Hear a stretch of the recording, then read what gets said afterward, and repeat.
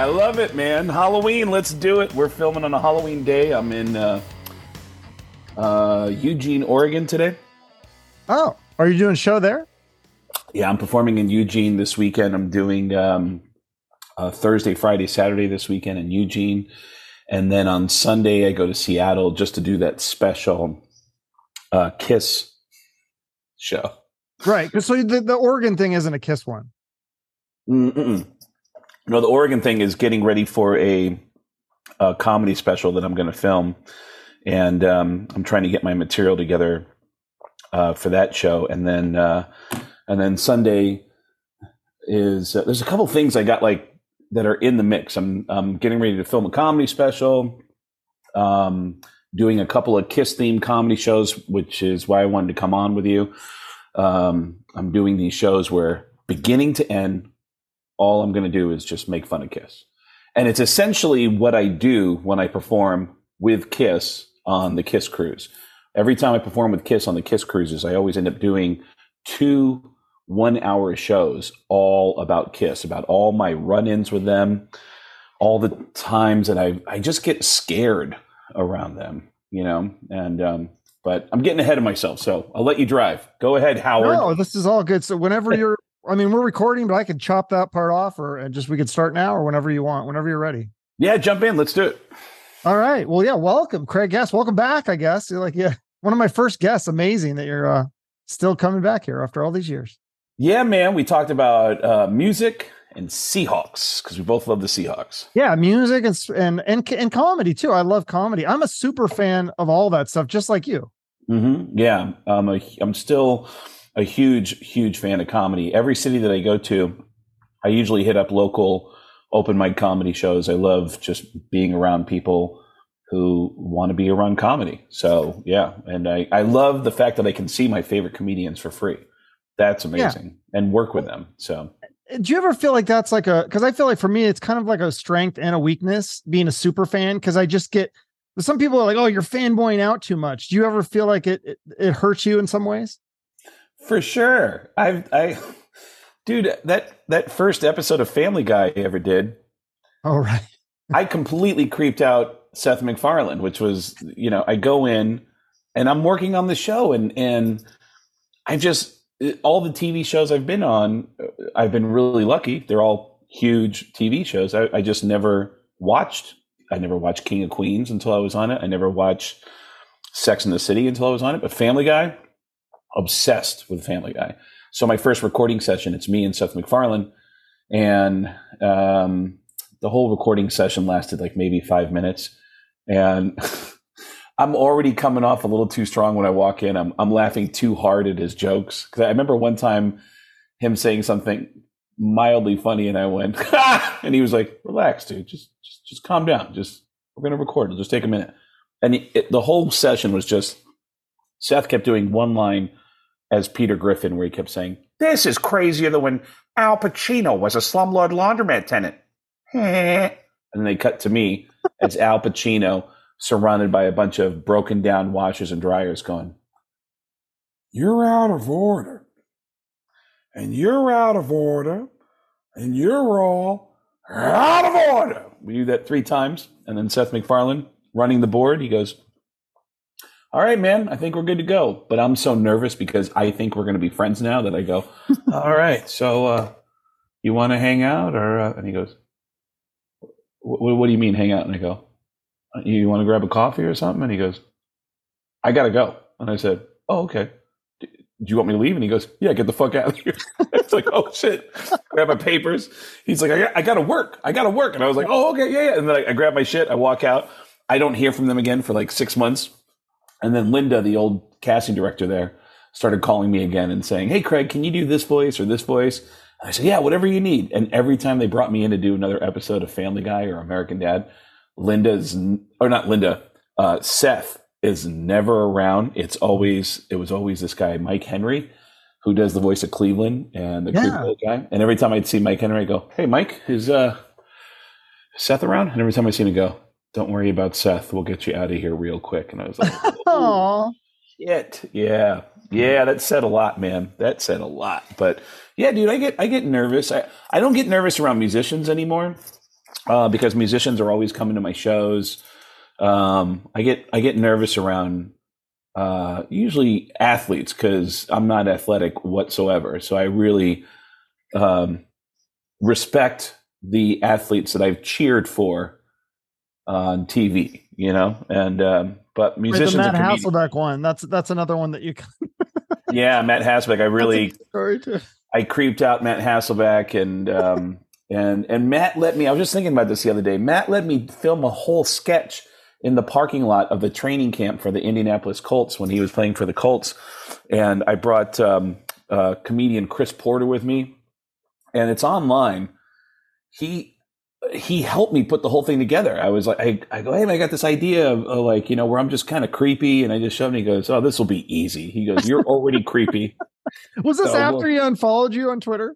Yeah, this was after he unfollowed me. Okay. But I was in Indianapolis doing local radio, talking about how lucky the city was to have Matt Hasselbeck and how much I loved him. And somebody from the Colts called me and said, hey, Matt would like to invite you to practice. And I was like, wow. Oh, and then they said it. They said, and Matt said, if there's anything you'd like to film, he's open for filming something. And I was like, I have an idea. It's really simple. It's just me showing up at his. Originally, I wanted to do it at work, like the food hall area where all the players eat. I just thought maybe I'd show up there and creep him out there. And Matt said, wouldn't it be funnier if we were in the parking lot and you just showed up in the parking lot at my car? And I was like, fuck, that is a lot funnier. You know what? Let's do that. And then and it was like, we literally did it in 2 takes. Matt was like, oh, you are creepy, so it'll be easy to react to this. And he knocked it out of the park. And yeah, it was crazy, man. It was crazy. Where is that sketch? Is that on YouTube? It's on YouTube. Yeah. Okay. If you Google my name and Matt Hasselbeck, you'll see that sketch on YouTube. And, but the other night, literally 2 nights ago, I just saw Kiss in Austin. And, I've been making jokes about the band, specifically about Gene, and how much he scares me for years. Cause we have a history together. The guy confronted me live on the air years ago. And then I crashed one of his interviews dressed up as Gene Simmons. And the other night in Austin, I happened to be in the hallway where the band's dressing room was. Comedian George Lopez was sitting there, and I saw Gene Simmons full costume. It's 5 minutes before they're about to go on stage, and Gene is sitting in a chair. And George goes, "Did you say hi to him?" And I go, "Oh, I'm not bothering him." And he goes, "Oh, come on, man. Hey, Gene, look who's here, man. It's Craig Gass." And Gene looked over, and I was like, "I don't want to bother you, man. It's cool, And he goes, and I go, and he goes, come here. And I walked over, he stood up, and he gave me a hug, like he pulled me into his chest plate, and then he patted me on the head and said, "You're a good boy." Like you're a dog or something? It was awesome. Listen, I don't know how much of your audience knows these stories, but yeah, there's a bunch of them. Yeah. Like how big of a Kiss fan are you though? Like it seems like every musician I interview is a Kiss fan. Yes, that is absolutely 100% true. Which is why the whole Rock and Roll Hall of Fame thing never made any sense. Because if one of the key ingredients to being in the Hall of Fame, if that's one of the qualifications, is that you are influential. Like everyone Gene and Paul's age say that the Beatles, they remember watching the Beatles on Ed Sullivan, changed their life. And everyone after Kiss would say the same thing about Kiss. And that's every rock band after Kiss talks about Kiss. Garth Brooks. There's all kinds of music artists, all kinds of genres that were influenced by Kiss, and they were. To me, I grew up. By the time I'm 13, 14 years old, they took the makeup off. So "Lick It Up" is the first Kiss album I buy, and then all hell's breaking loose. I'm laughing because. John Five, who's now in Motley Crue. Yeah. He has this Kiss page that he runs on Instagram called Knights in Satan's Service. And I ran into him somewhere where he said, hey, man, I have this Instagram page, Knights in Satan's Service. where I just film friends of mine doing a Kiss question of the week. Do you mind if I put you on? The question of the week is, what's your favorite Kiss song? And I said, of course. And they go, you want to do it right now? And I go, yeah. You want it? Okay, go ahead. Ready? All right. Hey, comedian Craig Gass here. You might want to Google that.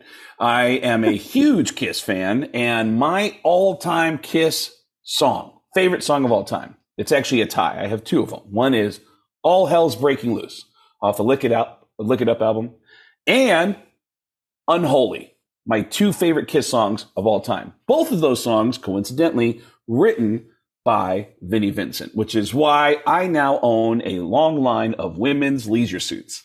And John goes, oh, we can't know because we got to redo that. And I was like, that's crap. What? And he goes, no, we got to redo it. I can't say that. And I was like, dude, it's funny. It's funny. And he's like, no, we got to redo it. And made me redo it. And I was bummed out about that. But yeah, I became a Kiss fan when I was 13 when they had taken the makeup off. And then it was well over 10 years later, they put the makeup back on and I get to experience that kind of a show. But I start doing impressions of those guys on the Howard Stern show. And my life seems to change as it happens because I start getting contacted by Kiss fans and then Kiss employees. And then Gene Simmons shows up. And then everything just made a hard turn because the impression of Gene Simmons that I do, which, by the way, I was given great advice years and years ago from a friend of mine who works for Aerosmith named John Bianelli. John taught me, if you want to do a Gene Simmons impression, listen to Benjamin Netanyahu. It's the same voice. Hi, this is Benjamin Netanyahu from Kiss. It's the same voice. And by the way, that guy, John, works for Aerosmith. For years, that's how we would talk to each other. He'll pick up the phone and go, hello. And I'll go, hi, John, this is Gene Simmons from Kiss. And he'll go, what's up, Gene? Not much. Listen, I hope you don't mind, but Aerosmith's entire catalog is available for $49.95 at kissonline.com. Whoa, that's crazy. And something crazy happens. Kiss and Aerosmith put a tour together. And John, who's working in the front office for Aerosmith, gets a phone call. They said, hey, John, it's a call for you. And he says, yeah, put it through. He picks up and he goes, hello. Hi, John. This is Gene Simmons from Kiss. And John goes, what's up, you fat Jew bastard? And there's a long pause. And he hears, I'm sorry. And there's another long pause. And he goes, Craig? And he goes, no, it's not Craig Gass. This is Gene Simmons from Kiss. Listen, I have a question for Steven and Joe. And he went right into his question. Didn't even bat an eye. I like how he's not offended or mad at that. No, he, in fact, apparently the other day, there's these new shirts that I sell at my shows that say Craig Gass sucks in different logos and stuff. And one of the couple people from Kiss came to my show in Austin. All these shows I'm doing are the night before the Kiss concerts in these cities, Austin, Seattle, and then New York City, the final shows of Kiss.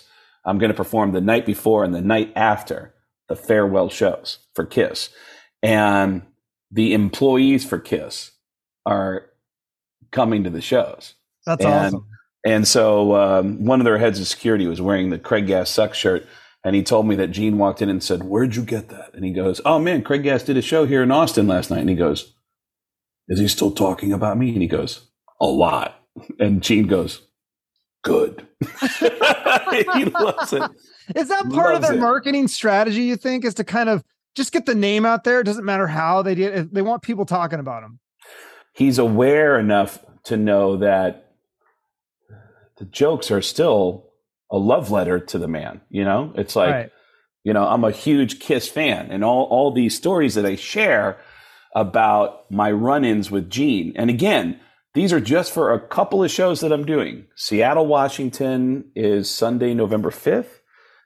New York City, December 3rd. Oh, no, November 30th and December 3rd. So on the bookends of the last weekend of Kiss, I'm doing these shows where it's an hour of jokes about Kiss. And he knows that, I mean, that first time he confronted me live on the Howard Stern show. That day, I was headlining Caroline's for the first time ever, which is a big deal for a comedian.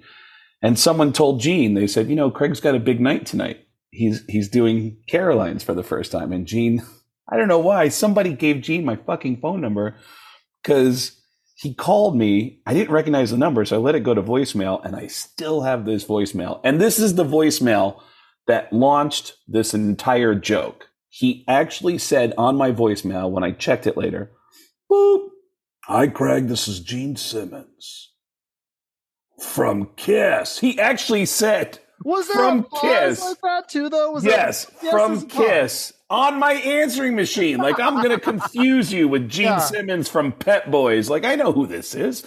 Right. It's Gene Simmons from Kiss. I know that today is a big day for you. You're headlining Caroline's. I want you to know the Kiss Army is behind you, and I support you. That's why I'm going to be in the front row. He came down to the show, sat in the front row, brought a bunch of women with him. And when I started doing my Kiss jokes, Gene just started to lean back. He's talking about me. Isn't that something? Like, he loved it. In fact, I remember that night he invited me to a strip club, and I went, and he let me bring my two buddies with me who are also huge Kiss fans. We go to the strip club where we immediately get escorted to a back lounge where Gene, there's a couple of couches. Gene sits down on one couch where he's just covered in strippers, just completely covered in strippers. And me and my other two friends are on the other couch going, "Yay!" Like, we're just cheering him on. "Yay!" And then Gene sees me through the crowd of strippers and goes, "Hold on. Ladies, let me ask you a question. Do you like stand-up comedy?" "You do. Because this gentleman right here, this very powerful and attractive man, is the gentleman who does the impression of me. Isn't that something?" And the strippers all looked at me and I went, "What's going on?" And they all went, "Nothing." And I was like, "Oh, all right. Well, that's about right, I guess." Yeah, okay. You didn't know do the impression for him? No, I didn't. I mean, I thought that we were about to just start talking like normal human beings, And maybe trying to throw you a bone a little bit, or maybe build himself up. But there's so many stories over the years of not just Gene, but Paul and the other band members. Paul's always been really nice to me. Paul gave me his phone number the very first night we ever met. He said, "I love stand-up comedy. I love what you do." Gave me his phone number. I called him once, and it was the day after he gave me his phone number. I was jacked up on espresso, and I felt really confident, and I called him up. He picked up the phone, and he goes, "Hello?" And I said, "Hi, Paul, this is Gene Simmons from Kiss." And he went, "Okay." And then I started selling him Kiss products. Like he fell for it. I finally stopped and said, "I'm sorry." I go, "Paul, it's Craig Gass. I just wanted to say it was nice to meet you. Thank you for being so nice to me," and blah, blah, blah. And Paul said, "I was going to say, you're starting to sound like that fucking comedian." And I was like, "Yeah."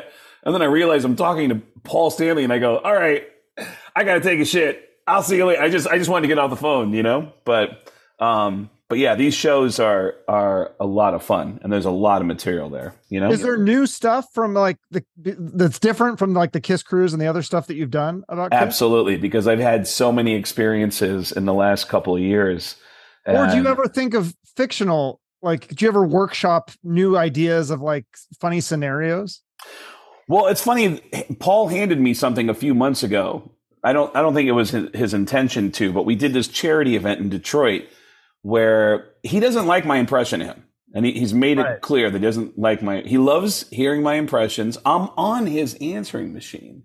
He called me as Al Pacino, right? Yeah. As Al Pacino. And he said, "I want you to do my voicemail." And then, awesome. So if you call Paul Stanley, you will hear, and he made me edit this. The original one I sent him was, "Hi, this is Al Pacino, and you've reached a voicemail for the Star Child.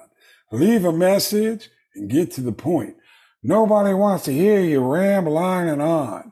If you ramble, I know where you live. I'm coming to your house, and I'm taking a flamethrower to that motherfucker." Boop. And I sent a note and said, "Let me know if you have any notes." And he texted me right back and said, "Yeah, I have some notes. Why are you cursing?" And I was like, "Oh, I'm sorry.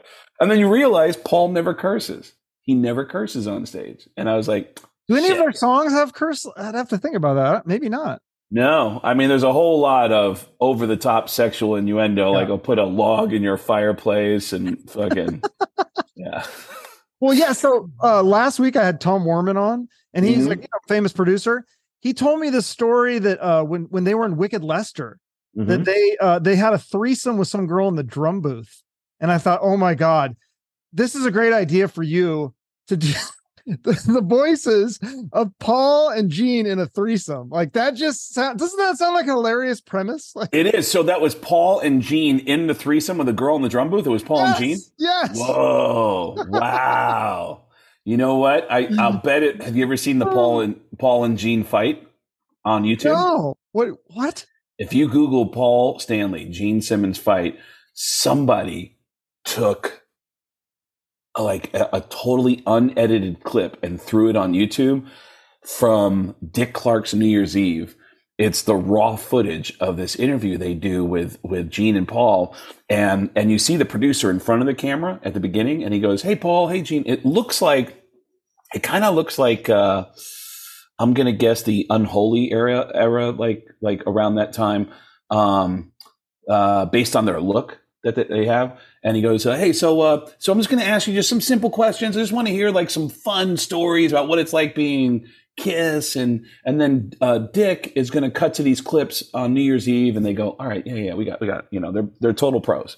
And the guy gets behind the camera and he goes, "All right, so first question, Gene, what's the craziest thing that anyone's ever asked you to autograph?" And Gene goes, "Craziest thing that anyone's ever asked me to autograph? Probably a baby.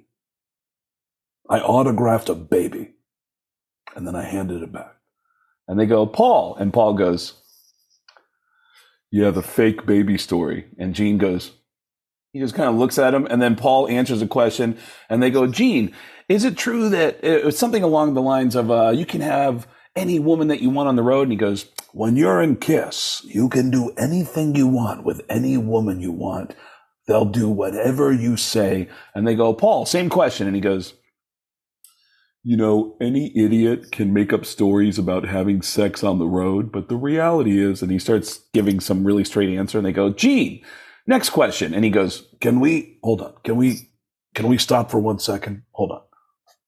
Why are you being such an asshole to me?" And he's right in Paul Stanley's face, and Paul won't look at him. And he goes, "It's okay. Keep going. No, keep going." And he goes, "No, you're being an asshole." What are you like? So it's not like a shouting match, but they are an old married couple. And, for sure. And they make it work, though. And they make it work. They absolutely make it work. They're different personalities. But, you have disagreements with people that you love in your life. You have moments where you know how to get on each other's nerves, and you do. And it's just amazing to watch it happen. But yeah, Paul and Gene with the threesome, like, "Oh yeah, let me hear ya!" Like, the idea of the two of them like going at it with that girl. And by the way, the Paul Stanley, when we did the charity event together in Detroit, Paul said at the charity event, he goes, "Craig, do your impression of me." And I go, "Hey everybody, this is Paul Stanley." And Paul goes, "You make me sound like I own a hair salon in Long Island." And I was like, that's a great premise for a joke. Paul Stanley's hair salon. Come on in. I'll give you a blowout. Come on in. Yeah. Let me hear you, people. You wonder what those guys would do if they weren't in a rock band, or if the rock band, if it fell apart at one point. What would they? Gene Simmons would be in some sort of used car salesman or some sort of business. Yeah, I mean, those personalities don't apply to regular everyday life, and that's why I've always admired them. There's interviews that I've seen with them over the years where the confidence is what I was always drawn to. I was always attracted to that confidence of. I remember somebody saying, "Paul, why is Kiss so amazing?" And he goes, "A lot of bands are envious of Kiss. I'm even envious of Kiss." And I was like, God damn, I wish I had that confidence. So what could they do outside of what they're doing now? I don't know. I think this band just got so huge and so massive that it started to define who they were. And so do you think it's real, the confidence, or is it fake? Are they insecure behind that? Is it all just a front? No, I think it's real. I think it's very real. And it's funny because when I do the impression of them, I just go so over the top of it. Dude, there was one time I was in Toronto, Canada. God, I'm trying to think of this guy's name. There's a guy who manages the band Rush. Ray Daniels is his name. Ray Daniels has been the manager of Rush since day one. And I'm doing a big show at, I think it was called the Queen Elizabeth Theater. It was a big deal. I was doing 2 shows in one night at this theater. And I wanted to contact Ray Daniels and tell him, hey, I'm a comedian and I do a lot of jokes about Kiss. I think you'll really appreciate this. And I had a friend of mine get a hold of a phone number for Ray Daniels. And I wasn't trying to use Ray to get to the band Rush. I really wanted Ray to come down because I don't know if you know this, Rush and Kiss have a huge history together. They actually, the first 4 or 5 years of their careers, they toured flip-flopping as headliner and opening act with each other for years as their career started out. And so I knew that Ray would understand these jokes. And a friend of mine gets a phone number for SRO Management, which is Rush's management company. And then I'm getting ready to call them when I realize, shit, why would he even pick up the phone call from a guy he doesn't know? And I thought, well, you know what? If I call to somebody famous, I'll bet I'll get him to pick up. So I call up, hello, SRO Management. Hi, this is Gene Simmons from Kiss. I need to speak with Ray Daniels, please. And this woman goes, okay, hold on just one moment, Gene. Hi, Ray Daniels' office. Hi, this is Gene Simmons from Kiss. I need to speak with Ray Daniels, please. And this girl goes, oh, hey, Gene, Ray is actually out of town today. If you want, I can take your cell phone number and I'll have him call you tomorrow. And I went, how about you give me his cell phone number? And she goes, okay. I just want to make sure it's really you. And I said, all right, ask me a question. And she went, I'm sorry? You want to know if it's me? Ask me a question. I'll tell you what, I'll ask you a question. Who's the greatest rock band of all time? And she went, I'm guessing it's Kiss. That's right. And she goes, all right, it's 416. And she gave me the number and I was like, oh shit. And I'm writing the phone number down and I call the phone number. It's only Gene Simmons would do that. Only he would have that kind. I was such an asshole that she was like, all right, this is clearly Gene Simmons. Yeah. It has to be Gene. Here's the phone number. She gives me the phone number. I call the phone number and I get the answer machine or the voicemail and I go, Ray, oh my God. You don't know me. My name is Craig Gass. I'm a stand-up comedian. I've never met you before, but I just prank called your assistant and she gave me your cell phone number. And I'm a stand-up comedian and I'm doing a show. Never heard from Ray. Never heard from the assistant. I don't even know if she still works for him. That might have got her fired. That might have got her fired. I don't know, but yeah. So, do you have a lot of stories like that where you use the voice to trick people or to manipulate or to get things like that? Well, as a kid growing up, I was always able to do voices because I grew up in a deaf family. So I couldn't learn how to talk for my family. I learned how to talk by watching TV. So as a teenager, I would talk like an adult and call all of our parents and say, hey, yeah, this is Chuck's dad. He's going to be staying with us tonight, and they're going to be staying in. We're having a sleepover and having some pizzas. And it's like, oh, okay, cool. And then we just party all night, you know. When I was in high school, I would go to parties, and my formative years were in Tucson, which is an hour away from the Mexican border. So friends at parties would go, hey, Craig, hey, if we give you some cocaine, will you do some impressions for us? And I'd be like, fuck yeah, I'll do some impressions. And I got really good at doing impressions. But I also developed... Did the cocaine help, though, you think? Like the cocaine ended up... Well, I remember, like, I would do impressions of, like, people from the 80s, like Cliff Clavin and stuff, where, you know, you give me, like, one line of coke and like, hey, I'll tell you what, that, you know, that cocaine is originally found in the early 1900s. Yeah, you know, and then the more coke I do, yeah, but, you know, doing coke all the time, it turns into crack cocaine, and, you know, and then you can start to lose it because the impression kind of goes off the rails. But yeah, I was always doing impressions. I mean, fuck, the first time I ever met Tom Arnold, who's one of the nicest human beings on the planet, it was a prank phone call. I called him up. Someone told me that Tom Arnold was staying at a hotel in Seattle. I'm living in Seattle at this point, doing stand-up comedy. And I called the hotel and I said, "Hi, Tom Arnold, please." Tom picks up the phone and he goes, "Hello." And I said, "Tom, it's Sam Kinison." Sam Kinison had been dead for 7 years at this point. And Tom Arnold said, "Hey, Sam, what's going on, buddy?" And I go, "Tom, it's Sam Kinison. I need some help here in the afterlife." And he goes, "Whatever you need, buddy. I will help you out. What do you need?" And I said, "Well, I need some cocaine. I need you to get me some cocaine. So I want you to follow my instructions. This is what you need to do. First of all, I need you to front me the cash. I need you to get me some cash. And then I want you to buy some cocaine. And this is the tricky part. I need you to get on a plane, fly back to Los Angeles. I want you to drive to Jerry Lewis's house. And then I want you to take the cocaine and I want you to put it in the small pocket of Jerry Lewis's pants. And I'll have it when he gets here in 3 weeks. Oh! And then I stopped and said, "Tom, I'm sorry. My name's Craig Gass. I'm a stand-up comedian. I'm a huge fan of yours." And he said, "Man, that impression is so good that I need to call my sponsor right now. That's how good it is. That's how good it is. I need to call my sponsor right now." And then we hit it off and then whatever. But yeah, I think it's how I spend a large part of my day is doing impressions. And then the Kiss themed shows that I'm doing is just specifically all the Kiss jokes for an hour in Seattle and New York right before Kiss performs. And then in New York, it'll be right before and right after. And it's not just the Kiss jokes, but all the Kiss fans that, Sebastian Bach's coming out. And Sebastian. That's awesome. I'm a huge fan of his. Dude, Sebastian has good voice too, right? Well, yeah, and it's because Sebastian gave me one of the greatest Kiss stories ever. And he said, "Dude, I went to that guy's fucking house and that guy has a fucking Kiss museum at his fucking house," which is true. He used to have a room dedicated to every piece of Kiss merchandise. And Sebastian said that he noticed there was like a bag with like 100 Kiss cell phone covers. And I said, "Dude, what the fuck is that?"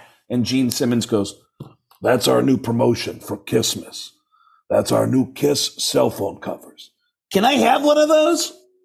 "I wish I could, but if you go to kissonline.com, you can buy." And he would have given one piece of plastic. By the way, Sebastian loves my impression of him. And one of my favorite things about Sebastian is his Instagram. It's all cameo videos. Have you seen his? Yeah. And I love that Sebastian refuses to do a second take. He's making so much money. He's like, fuck it. Like, there's one video where I saw he's reading a cue card and he goes, "Hey, what's up? This is Sebastian Bach. And I want to wish Tom a happy birthday from your wife, Karen. Fuck yeah, rock on. And I know that cancer is really bad." Holy shit. And I'm like, "Dude, do a second take. Do a second take." And the next time I saw him, I told him about that video and he goes, "Well, dude, people are paying me $500. Like, sorry, your dog died." Whatever, dude. And I was like, holy shit. What the fuck? Dude, anyone like Sebastian, anyone like Gene Simmons, who understands that the joke is a joke and can laugh at themselves, I fucking love those people. Love them. And Sebastian absolutely laughs at himself. Didn't you say that you have a warrant story, right? Like you met them in a Circle K one time. I saw this picture, but didn't you say that you thought Janie Lane, that was one of his faults is that he couldn't laugh at himself? Yeah, no, I knew them. Well, there's a lot of these bands. I had 2 generations of friendships with them, once as a fan and then once as a comedian, where I don't even bring up the fact that we used to hang out when I was a kid. They don't remember? And they don't seem to remember. No. In fact, it comes up sometimes like, "Wait, when did I first meet you?" And I go, "Yeah, I met you when I was like 15 and you thought I was funny." And it's like, "Really? Where?" And I'm like, "Yeah." And they don't. So I just eliminate the fact that I used to hang out with them as a fan and as a kid. But the guys in Warrant, some of them remember. Like, it's really neat when the first Kiss cruise that I did, Skid Row performed, and Rachel said something really nice to me about remembering me since I was 15 and saying, we're all really proud of you. And I was like, oh, that is so cool. And dude, you want to hear the craziest fucking story? Is when I was a kid, I'm going to do a podcast that I'm starting soon to cover all these stories, which includes a lot of these rock things, like living at Eddie Van Halen's house. And I was going to ask you about that too. Opening for Metallica and all these stories. When I was 15, 16 years old, I'm living in Tucson, Arizona, and a friend of mine, his sister's a maid at this 5-star resort in Tucson. And he goes, dude, Whitesnake is staying at that hotel today. I was going to ask you about this story too. Yeah, and Whitesnake was performing the next day in Tucson.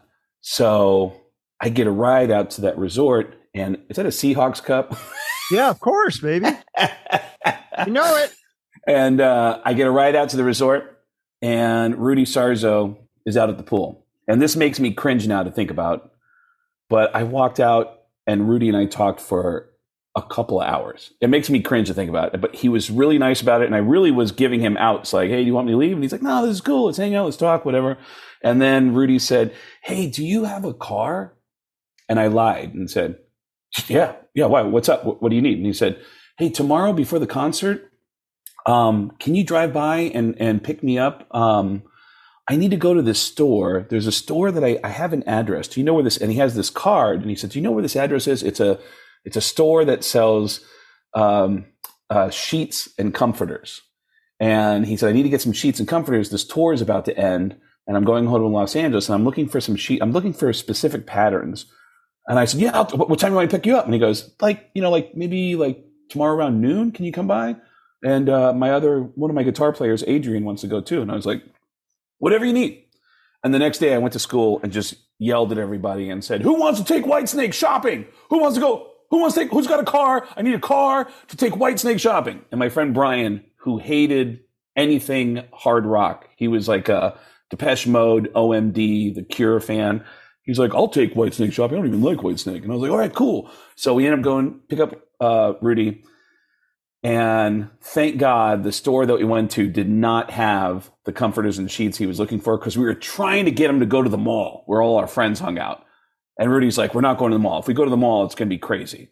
Because this is like the height of Still of the Night, What is Love. They sold out the arena in Tucson. Right. This is the height of Whitesnake. And because that store didn't have the sheets, the lady said, if you want to go to the mall, they have more selections at the mall. And he was like, all right, let's go to the mall. And we go to the mall with some of the guys from Whitesnake at the height of Whitesnake and walk through the mall. He gave us instructions as we got out. He was like, okay, he goes, we're going to walk, and we're going to walk fast. If anybody says anything, we're not stopping. If anybody yells, we don't acknowledge it. We just keep walking. And me and my buddy Brian power walked through the mall where all our friends were hanging out at with the guys from Whitesnake. And then fast forward 12 years, maybe 15 years, I'm backstage at a concert at the Forum in Los Angeles. They have a room called the Forum Club. It's like a private VIP club. And I'm now doing stand-up comedy, and I'm working on the Howard Stern show. And I get a tap on my shoulder, turn around. It's Rudy Sarzo and his wife, Rebecca. And he said, Craig, I'm sorry to bother you. My name's Rudy Sarzo. This is my wife, Rebecca. We are huge fans of yours, and we listen to you all the time on the Howard Stern show. And I said, Rudy, you're not going to believe this. Do you remember a 15-year-old kid in Tucson, Arizona, taking you shopping when you were in town with Whitesnake? And he goes, for comforters and sheets? And I said, for comforters and sheets. And he goes, Craig, I am so proud of you. And I went, wow. It was insane. And then that's not even the white. Or is there more? Yeah, I think it was another Adler. That's a different story? That's a totally different story. 10 years later, I am in an area of Washington State called the Tri-Cities. It's 3 tiny towns that make up the Tri-Cities, Kennewick, Pasco, and Richland.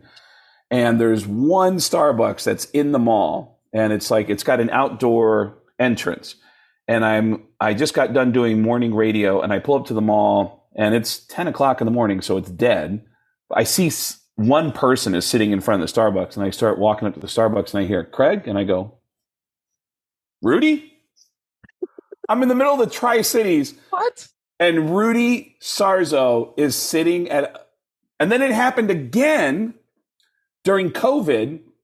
I was driving up the coast from Los Angeles to Seattle. I stopped at a small, tiny town just over the Oregon border, and Rudy was in that town performing with, I think, BTO. Yeah, when I saw him in the Tri-Cities, he was with Blue Oyster Cult. And, but yeah, very surreal. Very, very surreal. Wait, so what is the one with Steven Adler where like you took a girl to Whitesnake and she cheated on you with Steven Adler? Isn't that a story? Yeah, there was the girl that I dated, a girl who broke up with me right before I threw a party with some of the guys in Guns N' Roses. Yeah. I was like 18 or 19 at the time. Yeah, You were friends with the Guns N' Roses guys then? I was friends with Steven and Duff and Slash, and then years later, I've reconnected with them as a stand-up comedian. And but yes, I did. There's a lot to that story, by the way, which there's a very crazy part to that story that I can't get into right now, but I will at some point get into, because there's so much involved in that moment, in those moments that I was having, that has actually been written about in books. I know I'm sounding really cryptic when I say this, but yeah, it's part of a much bigger story that people have not connected the dots on. That I'm going to, and that's actually one of the things I want to cover in the new podcast that I'm going to launch. I mean, it's like. Yeah.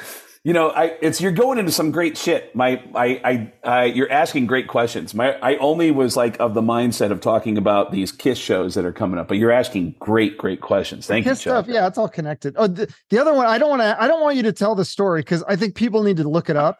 But your story of the corn, you tell the story on Artie Lang's podcast. People need to hear it with Artie Lang because he laughs through the whole thing. Mm-hmm. I can't.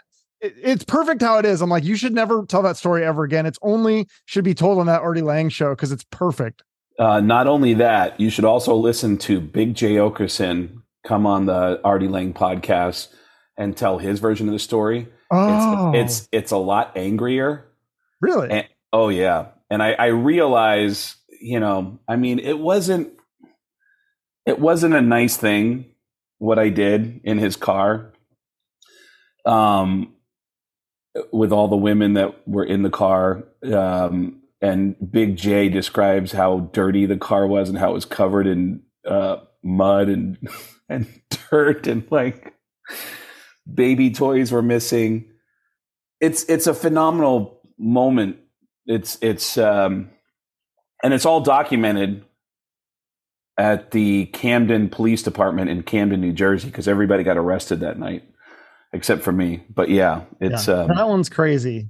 Really, really crazy story. Man, Chuck, you're doing it. You're doing some more. You're the Bob Costas of the rock interview community. Well, we have the rock stories and we have the comedy stories. I don't know if I've ever heard you tell any Norm stories, because Norm Macdonald's one of my favorite comedians of all time. Did you ever have any run-ins with him or stories? Yeah, we did a few shows together, and I was just hanging out with some musician friends of mine who were asking me Norm stories, and right when we split up, some friends of mine were doing a residency in Las Vegas, and one of the guys was just like, "I love Norm. Tell me some Norm stories." And after we split up, I was like, "Fuck, I forgot to tell you this one great story." And it's actually, I didn't hear it from Norm. I heard it from Artie. I was at Artie's house to do his podcast, and Artie had Chris Farley's brother on.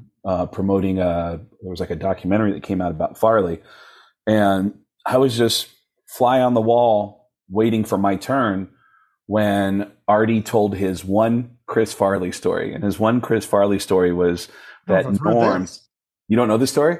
No, I don't think so.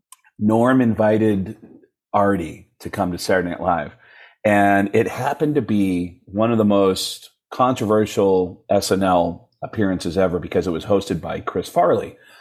Controversial because Chris was in such bad shape that week that they actually had Chris Rock also rehearsing all the sketches just in case Chris Farley didn't make it to Saturday because he was in such bad shape. And then Farley managed to get all the way to Saturday. And there's some really fucked up stories about that week, about things that happened. And at the end of that week, Farley makes it to the show. He does the live show. And then at the after party, Farley is off the rails. And apparently this behavior was very disturbing to Norm. Norm was a surprisingly empathetic person. And Artie said he could see Norm like constantly looking at Farley and just with a face that he was just really concerned about the guy. And then Farley like disappeared for like a couple hours, and they're like, where'd he go? Where'd he go? And nobody knew where he went. And Norm was asking, have you seen him? Did you see where he went? And then at some point, Artie comes back over to Norm and goes, hey, Norm, I just saw Farley walking into the men's room as I was coming out. And he was walking in with Andy Dick. And I can only think of two reasons why any guy would go into a men's room with Andy Dick. And Norm Macdonald went, oh, God, I hope he's high. Which is the greatest. Norm. Those like insults and one-liners. Like I heard this one where I can't remember. I think it was Nick Swartzen was saying that he was telling Norm, he's like, yeah, Norm, like during COVID, remember he had to cancel the shows and stuff? Yeah. I think it was Nick Swartzen. He was saying, he's telling Norm, he goes, yeah, I had to cancel like $10,000 worth of shows. And then Norm's like, you had to cancel the whole year?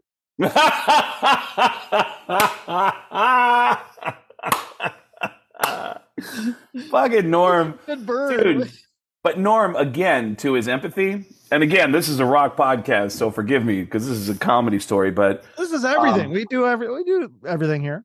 My buddies that were in Vegas, they were doing a residency at the House of Blues, and I was telling them, I was like, man, I did a show here at the House of Blues once with Norm Macdonald, and it was one of the craziest shows I've ever done.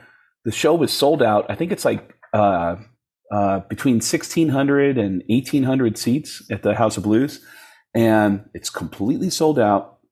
I'm sitting on the side of the stage when this guy walks over and he goes, are you Craig? And I go, yeah. And he goes, hey, I'm the host. What do you want me to say about you? And I go, oh, just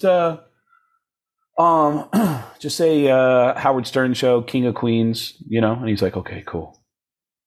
Nervous. And I go, yeah, it's a good crowd, man. It's a big crowd. And he goes, it's my first time. And I said,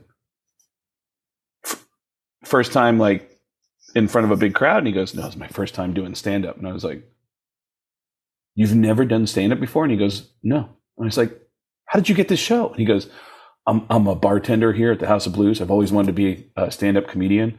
And we actually, we get the schedules like 6 months ahead of time. We know like 6 months ahead of time who's coming here. And when I saw Norm Macdonald, Norm's my favorite comedian of all time. And when I saw that he was coming, I campaigned to the bosses, like, I want to host, let me host the show. Actually, there's a bunch of employees that work here at House of Blues. They took the night off and they're in the crowd. They're just here to support me and watch me. And I was like, but you've never, like, you haven't even gone to like an open mic to rehearse or something? Yeah. This is it. This is my first time. And I was like, good luck, buddy. Shit. And sure enough, he goes out and eats his dick for like the most uncomfortable. It's only supposed to be 10 minutes. It is the longest 10 minutes. His pits are sweating. You can hear him start to stammer. His mouth is really dry. He's even doing this very amateur thing that people do when they first start. When he gets into a punchline, he goes, like he physically goes, like there's supposed to be laughter there, and there's nothing, and the crowd is dead silent. And at one point, he makes another huge rookie mistake when he throws out a joke, it bombs, and he goes, well, maybe you had to be there. And a guy in the top row of the upper balcony goes, maybe you're not funny. And that's the first laugh of the night. Boom. And I didn't even know he was standing behind me, but Norm tapped me on the shoulder and he goes, man, I feel bad for this guy. Yeah, I fucking feel bad for him. Hey, do me a favor. Yeah, don't make fun of him. Yeah. And I was like, shit. All right, I won't. But when he introduced me, I kept my promise to Norm. I didn't say anything. But when he goes, all right, you guys ready to keep the show going? You guys ready for it? And people are like, yes, jeez. And he goes, all right, we have a special guest. You know him from the Howard Stern Show, King of Queens. Please welcome Craig Gass. And I go, hey. And I grab the microphone. I was like, all right. Okay.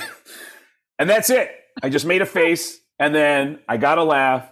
But I didn't actually make fun of him. But you have to acknowledge that when you follow someone who bombs like that, or if you follow someone like Dave Chappelle, who just lifts the room up and levitates the room, you have to acknowledge, okay, I saw that too. I get it, you know? Right. And that's you have you have to be in the moment. You have to be in the moment. You have to acknowledge what's going on, what we're all thinking about, what we're all talking about. We're all thinking the same thing, and you got to acknowledge it right in that moment. And I did. And, but yeah, Norm was one of my favorite comedians. He actually loved impressions. He did impressions. He actually did an amazing impression. I'm sure it's somewhere on YouTube, but Norm did an amazing impression of Super Dave Osborne. He did an impression of an old roommate of mine named Mitch Hedberg, who was a stand-up comedian. Oh, and Norm loved impressions. And I loved his Burt Reynolds. Oh yeah, the Burt Reynolds. Yeah, that's right. 1970s version. Yeah. His Burt Reynolds was just a simple, it was just the gum and then just like a one-word impression. But he actually did a legit Super Dave Osborne impression, and he was. By the way, quickly, I just want to acknowledge when I pointed out that you are the Bob Costas of the rock pods here. One of the craziest things I've ever seen in my life is when Bob Costas used to have his late night show called Later. It was on after Letterman, and it would just be a 30-minute show of him talking to one person. And I just have to bring this up because it's a great story. He had Sam Kinison on his Later show, and I've been looking for it on YouTube for years. And it opens with Bob. I didn't even think Bob Costas could possibly know anything about Sam, but it opens with Bob Costas saying, Sam, I used to watch you back in the early 80s, back at the Comedy Store in Hollywood. And back then, your entire act was based on that day's obituaries. And I remember thinking to myself, you know what? This guy's brilliant, but he's too dark and he's never going to make it. And Sam goes, oh my God, yeah. Wow, I forgot about that. And he explained the bit. Sam Kinison, apparently, and I never knew this until the Bob Costas interview, he used to walk on stage with today's obituaries and go, hey folks, my name is Sam Kinison. I want to thank you guys for coming out. Thanks for supporting stand-up comedy. I'll tell you a couple of people that you won't be seeing here tonight. And he just started reading the names of people who just died today. And he's just like Esther Goldberg. No, she didn't catch the bus. She's not here. But apparently, if you want to see her work, it's going to be on display this Sunday at Evergreen Mortuary. These are the darkest jokes. Like darkest, sickest shit. Yeah, it was amazing. That's crazy. Now you have your name on the Comedy Store, right? Like were you a regular there, or how did you? Yeah. So you might have some Comedy Store stories. Yeah, I mean, there's so many of them. I mean, the Comedy Store. Like, who was your class when you were at the Comedy Store? Like, who else was there? Like at the, trying to build up their name that hadn't made it yet. Well, it's interesting because my roots are with a great class of when I first started doing open mic comedy in Seattle at the Comedy Underground. I started with Josh Wolf, who's killing it right now.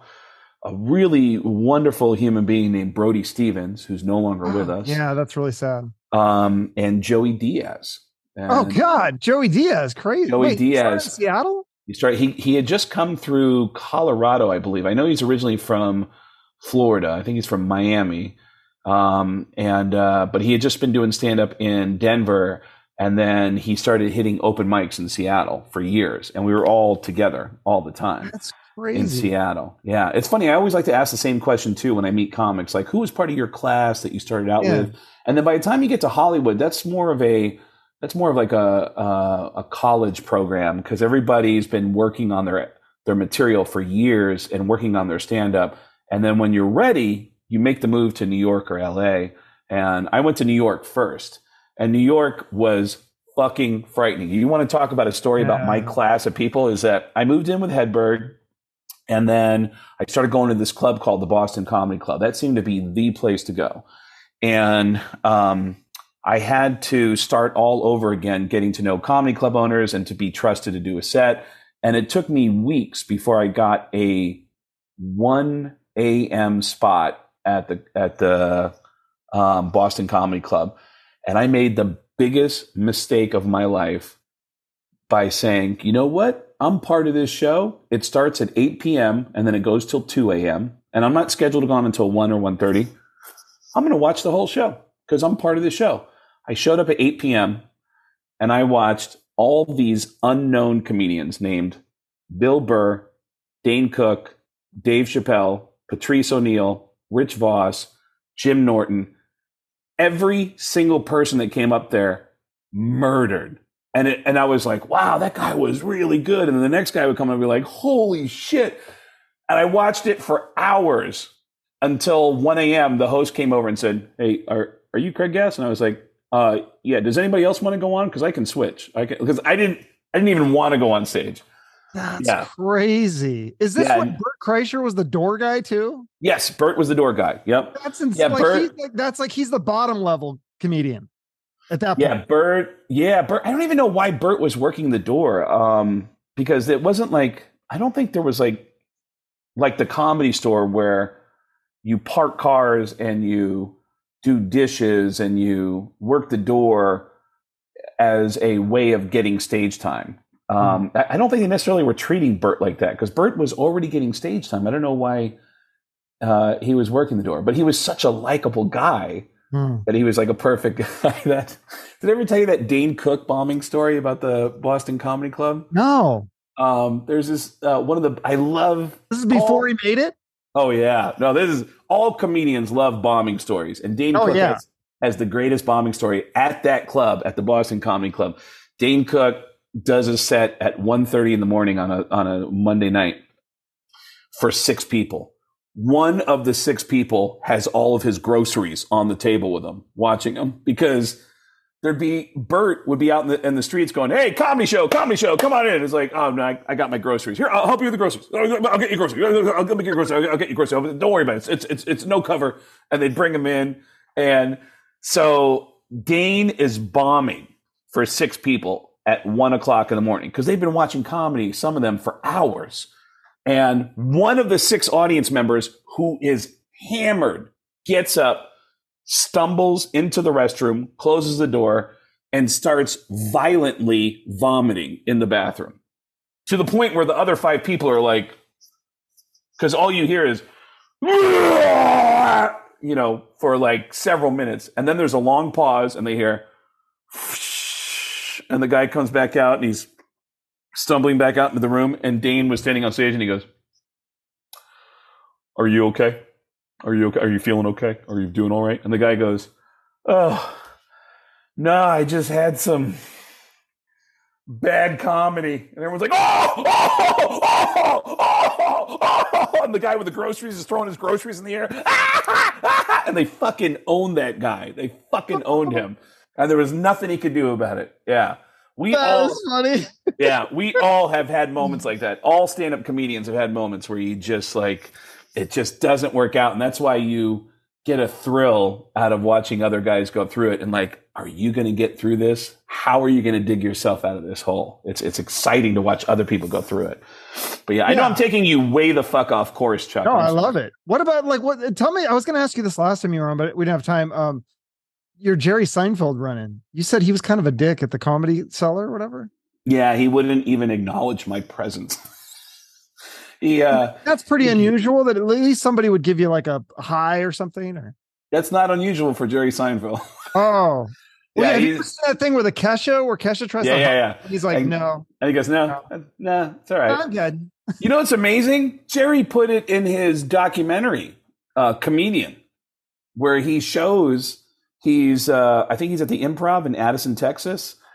And he's getting ready to go up, and the MC opens the door and he goes, "Hey Jerry, yeah, so we got I got 2 bottles of water on the stool, and they're ready to go." And he goes, "Okay," and he goes, "And is it okay? Can I take a picture with you real quick?" And he goes, "No." And he goes, "Okay, all right, cool." Like he left that in the documentary, and I can wants those people will stop asking him. Yeah, I mean, believe me, I understand it. After all these years of, doing shows with bands, being around people who are way more successful, I know that Gene Simmons, Paul Stanley, for example, the moment they leave their front door all day long, it is an unsupervised meet and greet everywhere they go. And I get it. I know that Gene loves it. I know, dude, I know that, like, I'm in Vegas looking for a place to live a couple of years ago, and I posted something about being in the Rio Hotel. This is in the Kiss show that I do, by the way. A long form version of this is on my Kiss show that I'm doing in Seattle, New York, before Kiss performs there. I posted I'm at the Rio Hotel. A friend of mine who works for Kiss texts me and says, "Are you at the Rio right now?" And I said, "I am." And he goes, "Dude, I'm downstairs with Gene Simmons. We're in the Kiss mini golf downstairs. Gene wants to talk to you." And I said, I didn't respond. I did not respond because I was like, oh, fuck, this is it. This is what Gene's been waiting for. I've never been alone with Gene, ever. It's always around other Kiss employees. And I've always thought in the back of my mind, he's waiting for me to be alone so he can really beat the fuck out of me. And so I don't respond. I get a call from a comedian friend of mine who said, "Hey, what are you doing?" And I said, "Right now I am avoiding Gene Simmons." And he goes, "What do you mean?" And I go, "I'm at the Rio Hotel. There's a Kiss mini golf downstairs, and someone who works with Kiss just texted me and said, Gene wants to talk to you. He's at Kiss mini golf." And he goes, "So why aren't you going?" And I go, I'm afraid that one day he's going to beat the shit out of me. And I think this is the day. Like he wants to beat the shit out of me. So I'm not going down." And he goes, "Dude, are you kidding me? If Gene Simmons beats the shit out of you at Kiss mini golf, do you know how great that story would be?" And I was like, you know what? You're right. And I put my flip-flops on and I went downstairs, and it was just Gene entertaining a couple of guys who had paid a lot of money to hang out with him for the afternoon. And then when I walked up, he said, "All right, here we go. Come on. You know you want to." And I said, "Oh, you want me to hey guys, I'm Craig. I'm a stand-up comedian." And he goes, "Come on, impressions. Get to the impressions." I go, "Oh, all right. Who do you guys want? Do you like Christopher Walken or Tracy Morgan?" And I start doing impressions for them. And then these 2 guys start asking me questions about, "So how do you learn, like, how long do you have to practice to do these voices?" And I said, "It's pretty easy. I mean, I grew up, I don't know if Gene told you, but my whole family's deaf. And so I had to learn how to talk by watching TV." And they said, "Is that true?" And Gene goes, "It's true. His family's deaf and he's dumb." And I went, "What the fuck? It has nothing like." Yeah. But do you ever get annoyed with that? Like, were people always asking you to do the impressions? I would think, like, if it's somebody, like, if you're good at computers, people are always asking you, "Hey, can you fix my computer?" Like, does it ever get annoying? No, it's how I spend my day all day. So I'm totally okay with it. But what was funny is when Gene got done, he walked out the front door into the casino, the Rio, out the main entrance, and he got in a car and took off. And I was like, is he going to get bothered out there? And someone at Kiss Mini Golf said he loves. And I go, "Really?" Dude, this guy goes, "One time Gene came here to Kiss Mini Golf, right? I go outside to greet him. He gets out of the limo, and there's a group of people about 50 feet away over here. Another group of people 50 feet away over here. He gets out, looks around. Nobody acknowledges him. And he goes, "Hey, look, it's Gene Simmons from Kiss." And everyone's like, "Oh my God." And then he was like, "Hi, how are you?" Like, he did it himself. Himself. That reminds me of, like, do you ever see that movie about Hogan's Heroes with Greg Kinnear, where he goes into the bar, he's playing the guy from Hogan's Heroes, and he goes into the bar and turns on Hogan's Heroes on the reruns. And he's like, like, he wants people to recognize who he is. Yeah. Yeah. I never saw that movie, but it is the same thing. And That is funny. And by the way, from everything I'm hearing, this is a recent development for Gene over the last 20 years. His son comes to the Comedy Store, and his son Nick will tell me. Right? Yeah, Nick will has told me, if you would have started doing that impression like even a few years earlier, my dad had no sense of humor back then. He would have literally looked for you just to beat the shit out of you. But like right when you started doing your impression, my dad started laughing at himself and making fun of himself, and then did a TV show kind of making fun of himself. And he said, so you showed up at the right time. And Nick himself, like his dad, always has beautiful women with him. And he was at the Comedy Store one night with this girl. She had to have been 20 years old. And he goes, oh my God. He looks at me and he goes, this is Craig. Craig does an impression of my dad. And Craig, do Christopher Walken for her. And I go, hold on. Do you know who Christopher Walken is? And this girl goes, no. And then Nick goes, oh no, you'll know. Just, as soon as you hear the voice, you're gonna know. Just do it. Watch, he's gonna freak out. And I went, listen, I don't even know if you know who this is. But what I try to do is I try to sound as weird as possible. And every once in a while, I say the word cowbell. Pow! And this girl went, good for you. And I went, Nick, you fucking asshole. Like, you just made me look like such an idiot. And Nick was like, I'm sorry, man. I'm sorry. No, Nick's cool as shit. I love Nick. I just saw him at the show in Austin as well. Gene's whole family came out to the show in Austin a couple nights ago. That's another reason to go to these shows, because there could be some familiar faces. It's like these are like star-studded events, dude. Like, everyone, I can't say who, but at all my shows in New York, at all of them, I'm doing 4 shows in New York. Yeah, there are huge bands coming to these shows. Huge bands coming to every one of these shows. So. Yeah, they want to come down. They want to hear the Kiss jokes, and and that's just at my comedy show. Forget the concert and who's going to the concerts, because in Austin, Texas, there was a bunch of. I couldn't believe that when I saw George Lopez backstage. I was like, "What the fuck?" I saw guys from Disturbed backstage. Tom Segura, the comedian, was there. No, I'm thinking of Tom Araya. No, Tom Segura, the comedian. But Slayer. When you were in Arizona, I remember like I was leaving and I was like, hey, that's David Ellefson from Megadeth. He was just like, parking lot, because you're friends with him. He ended up are you still friends with him? Like, he ended up doing my show a couple of times. Like, he got in a little bit of trouble, but he seems to be bouncing back from that. Yeah, Ellefson got in trouble and has gotten through it pretty gracefully. And thank God the girl that was in that video came out and said, hey, listen, I'm the girl. This is what happened. Like, she totally like said, people are starting to like try to frame this in a certain way that it's not. But Dave and his whole family have been amazing to me. Every year when I go home to see family in Arizona, I'm originally from New York, but my mom moved us to Arizona when I was a kid. And I still go back to Arizona every year to visit for the holidays. And I always spend a little bit of time with Dave and his family as well. And they're all great. His whole family is amazing. And got done dirty by Mustaine, which is unfortunately, that.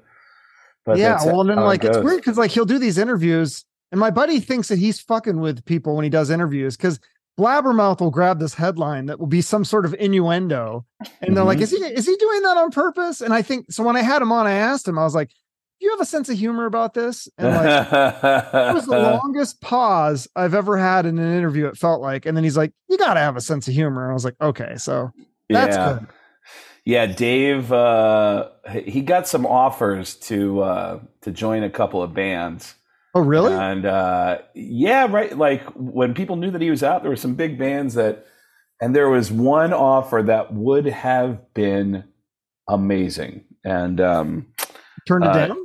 And he turned down. Yeah, he turned down a couple of them. Yeah, because he was just thinking, you know what? With everything that's going on, I should just work on myself. And he wanted to, get through this issue that had come out with that when that story came out. So, and I understood it. So, that's really cool. Yeah. What about are you still back on Howard Stern? I know you were back for a little bit. Are you still doing bits on there? I think in December they're going to have me on for a week. We're working out dates. I was supposed to sit in for a week last week, and it got postponed to December. So we're working out dates. But yeah, I'm back on Howard's show and doing voices on his show, and which is really fun. They give me homework assignments of voices to learn, which is awesome. That was cool. And I saw you at Rockin' Pod. You're like, I got to go back and I got to get ready for this. I really want to take this seriously and work on it. And that's right. Yeah, that was at the beginning of this year, right? That was in March. And I remember I had to broadcast one day from my hotel room in Nashville, and then the next 2 days I was at a house in Connecticut. And yeah, just wherever. Everybody's been broadcasting from home for the last 3.5 years on that show since COVID. With a couple of exceptions, Howard came in the studio to interview Bruce Springsteen, Keith Richards. So he's been in a couple of times, but yeah, he was made for a pandemic because he's always been such a germaphobe. So yeah, well, so is he still afraid? Like, is he not gotten COVID? He hasn't, like, because once you get it, then you're kind of like, oh, okay, like I've got the immunity or whatever. Not that I'm aware of. He still talks about on his show about how he's, he gets in arguments now with his wife about doing stuff, and he's finally starting to get out of the house a little bit and go out with people. But this is the same guy. There are people who have tried to claim that Howard has changed. He's always been that guy for decades. If Gary walks in and goes, "Hey, so I gotta," and he's like, "Was that a cough? Are you sick?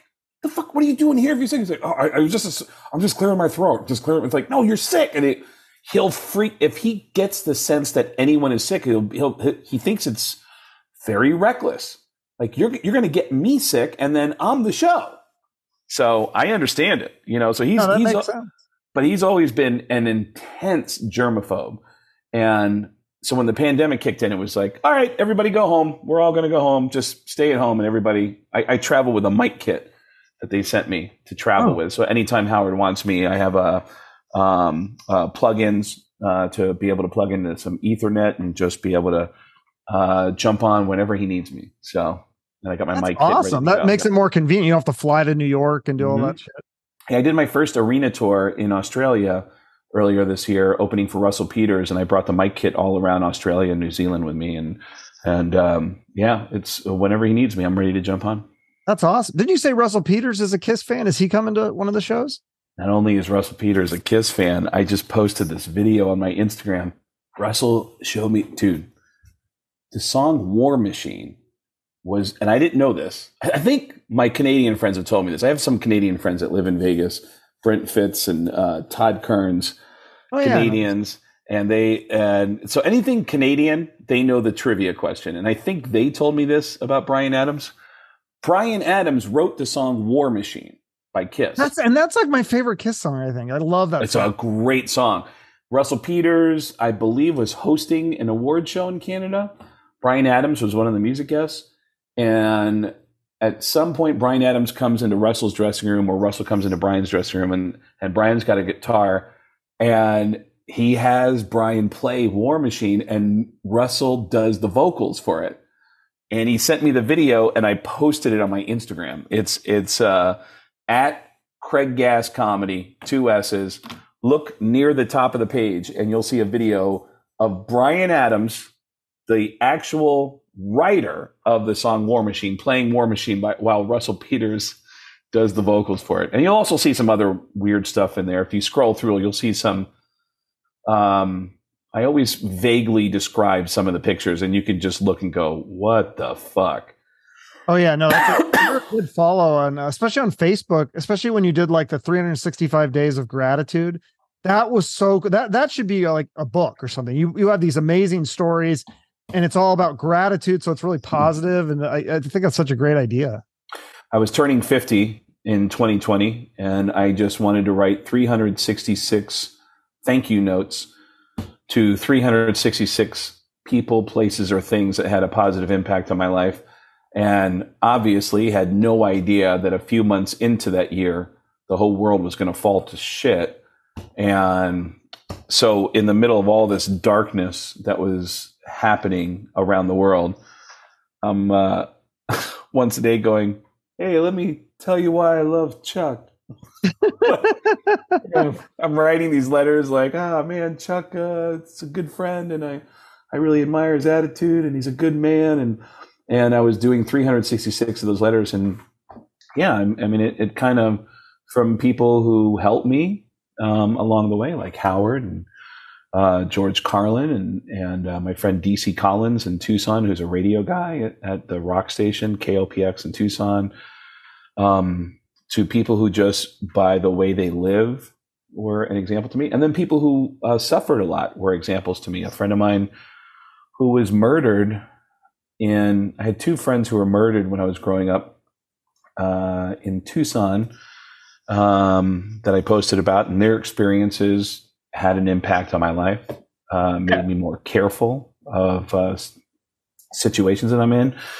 And then a buddy of mine in Seattle, Scott McMahon, ended up being the individual who served the longest prison sentence in history without a trial. He was accused of a crime in Thailand.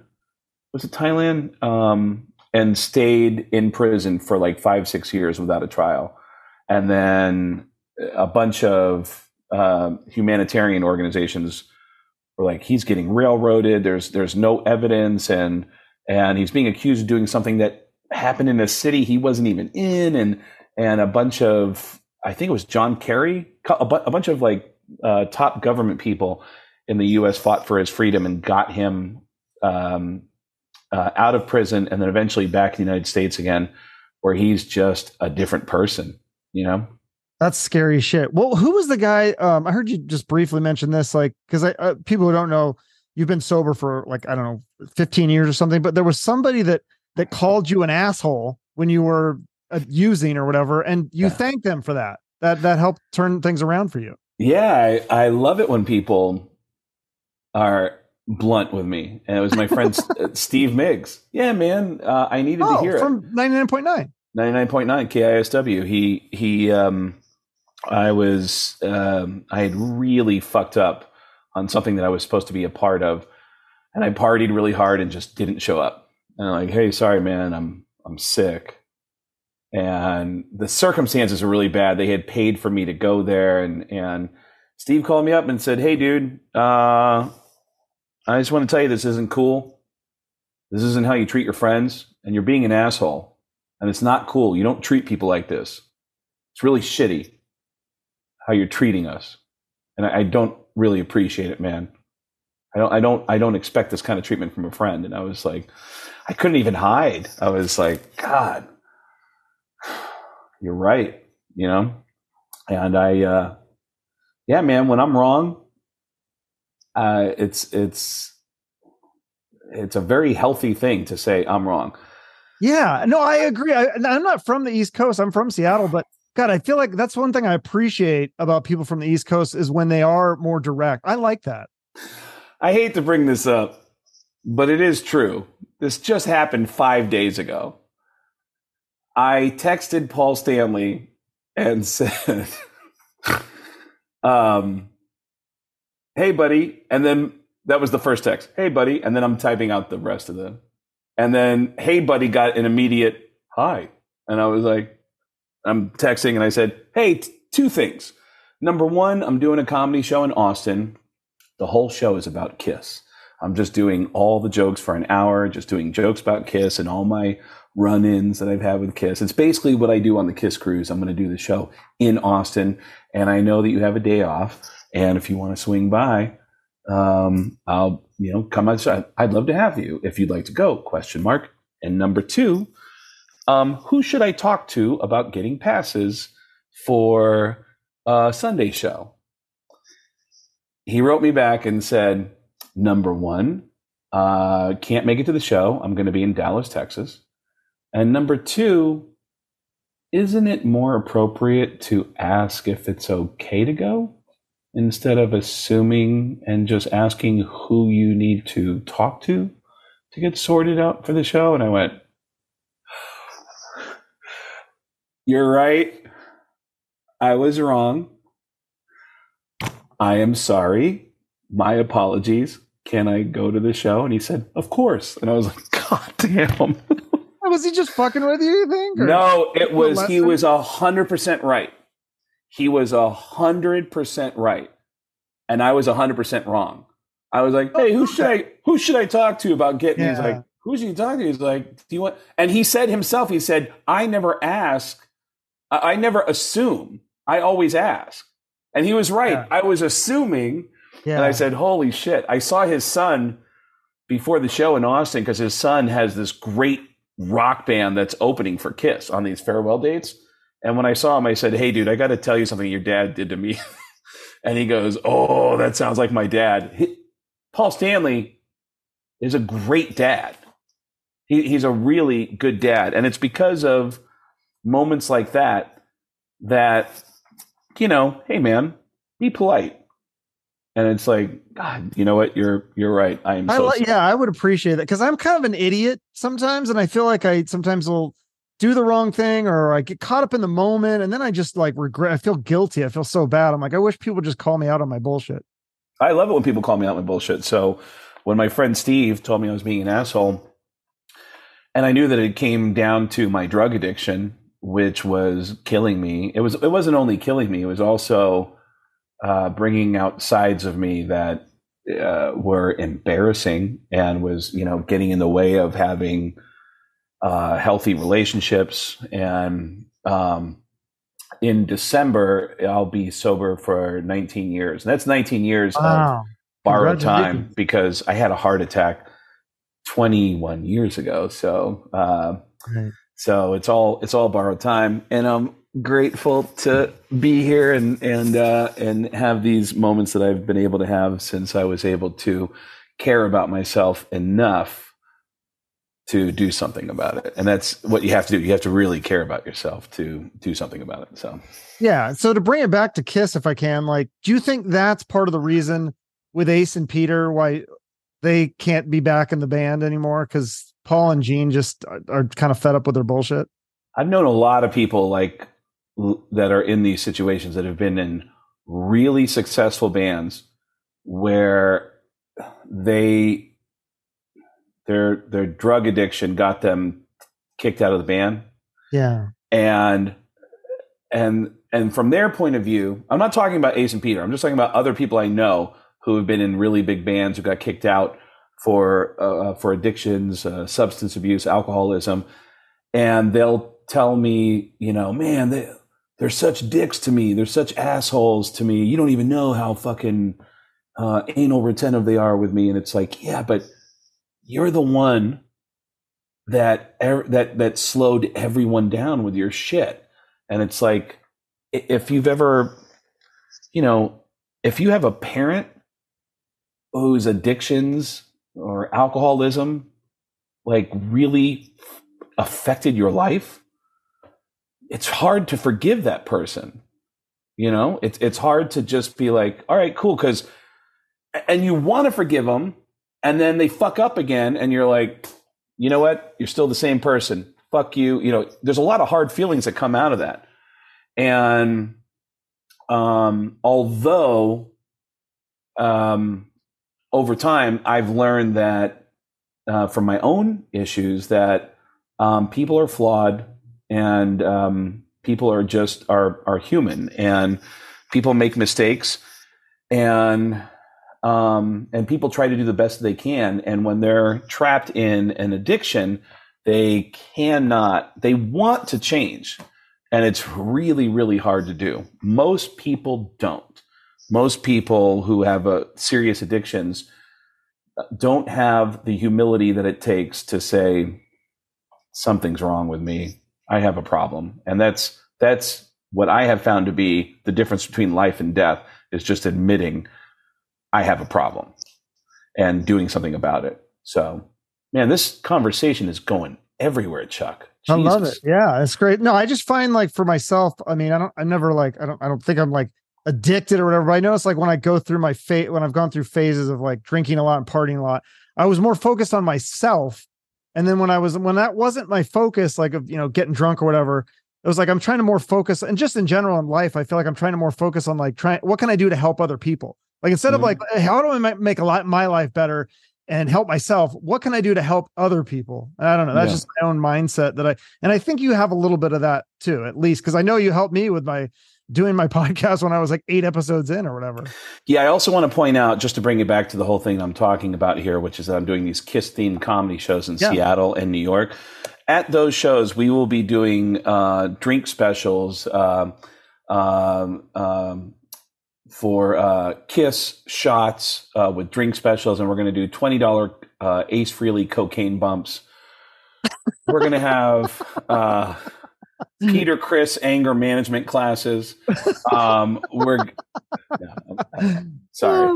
that was bad. No, those shows sound amazing. I almost want to like, when's the last one? Is it New York? I almost New York City. It's in New York. So that's at Comic Strip Live or the shows. Yep. Comic Strip Live. Well, in Seattle, it's at a place called Capitol Hill Comedy Bar. I'm on your website right now. Yeah. Capitol Comedy Bar, which used to be the High Line, which was a heavy metal club. It was a heavy metal bar. It was a vegan heavy metal bar.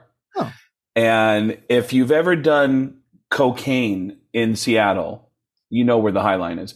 It's right off of Broadway, and that is on Sunday, November 5th. And then at the very end of it all, when Kiss wraps it up, there are going to be Kiss fans from all over the world at the comic strip for those last shows, November 30th, December 3rd.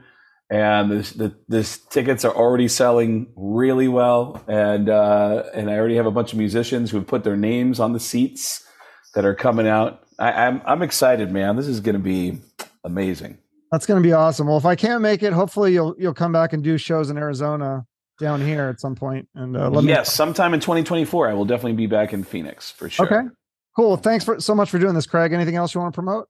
No, I just want to say thank you. And all the tickets for everything. We haven't even mentioned this. It's at getgas.com. Yeah, I'll put your website in the show notes. So people just don't even Google. They can just click a button and it's right there. All right, sweet. Go out there, or if you look at the Instagram page, you'll see all the funny shit from the Instagram page. And I'll see you soon. Okay. Thanks, Craig. Thank you. All right. See ya. Thank you for taking the time to listen to the full podcast episode. Please help support our guests by following them on social media and purchasing their products, whether it be a book, album, film, or other thing. And if you have a few extra dollars, please consider donating it to their favorite charity. If you want to support the show, you can like, share, and comment on this episode on social media and YouTube. And if you want to go the extra mile, you can give us a rating or review on Spotify, Apple Podcasts, or Google Podcasts. Finally, make sure you're subscribed to the show on YouTube for the video versions and other exclusive content. We appreciate your support. Have a great rest of your day and shoot for the moon.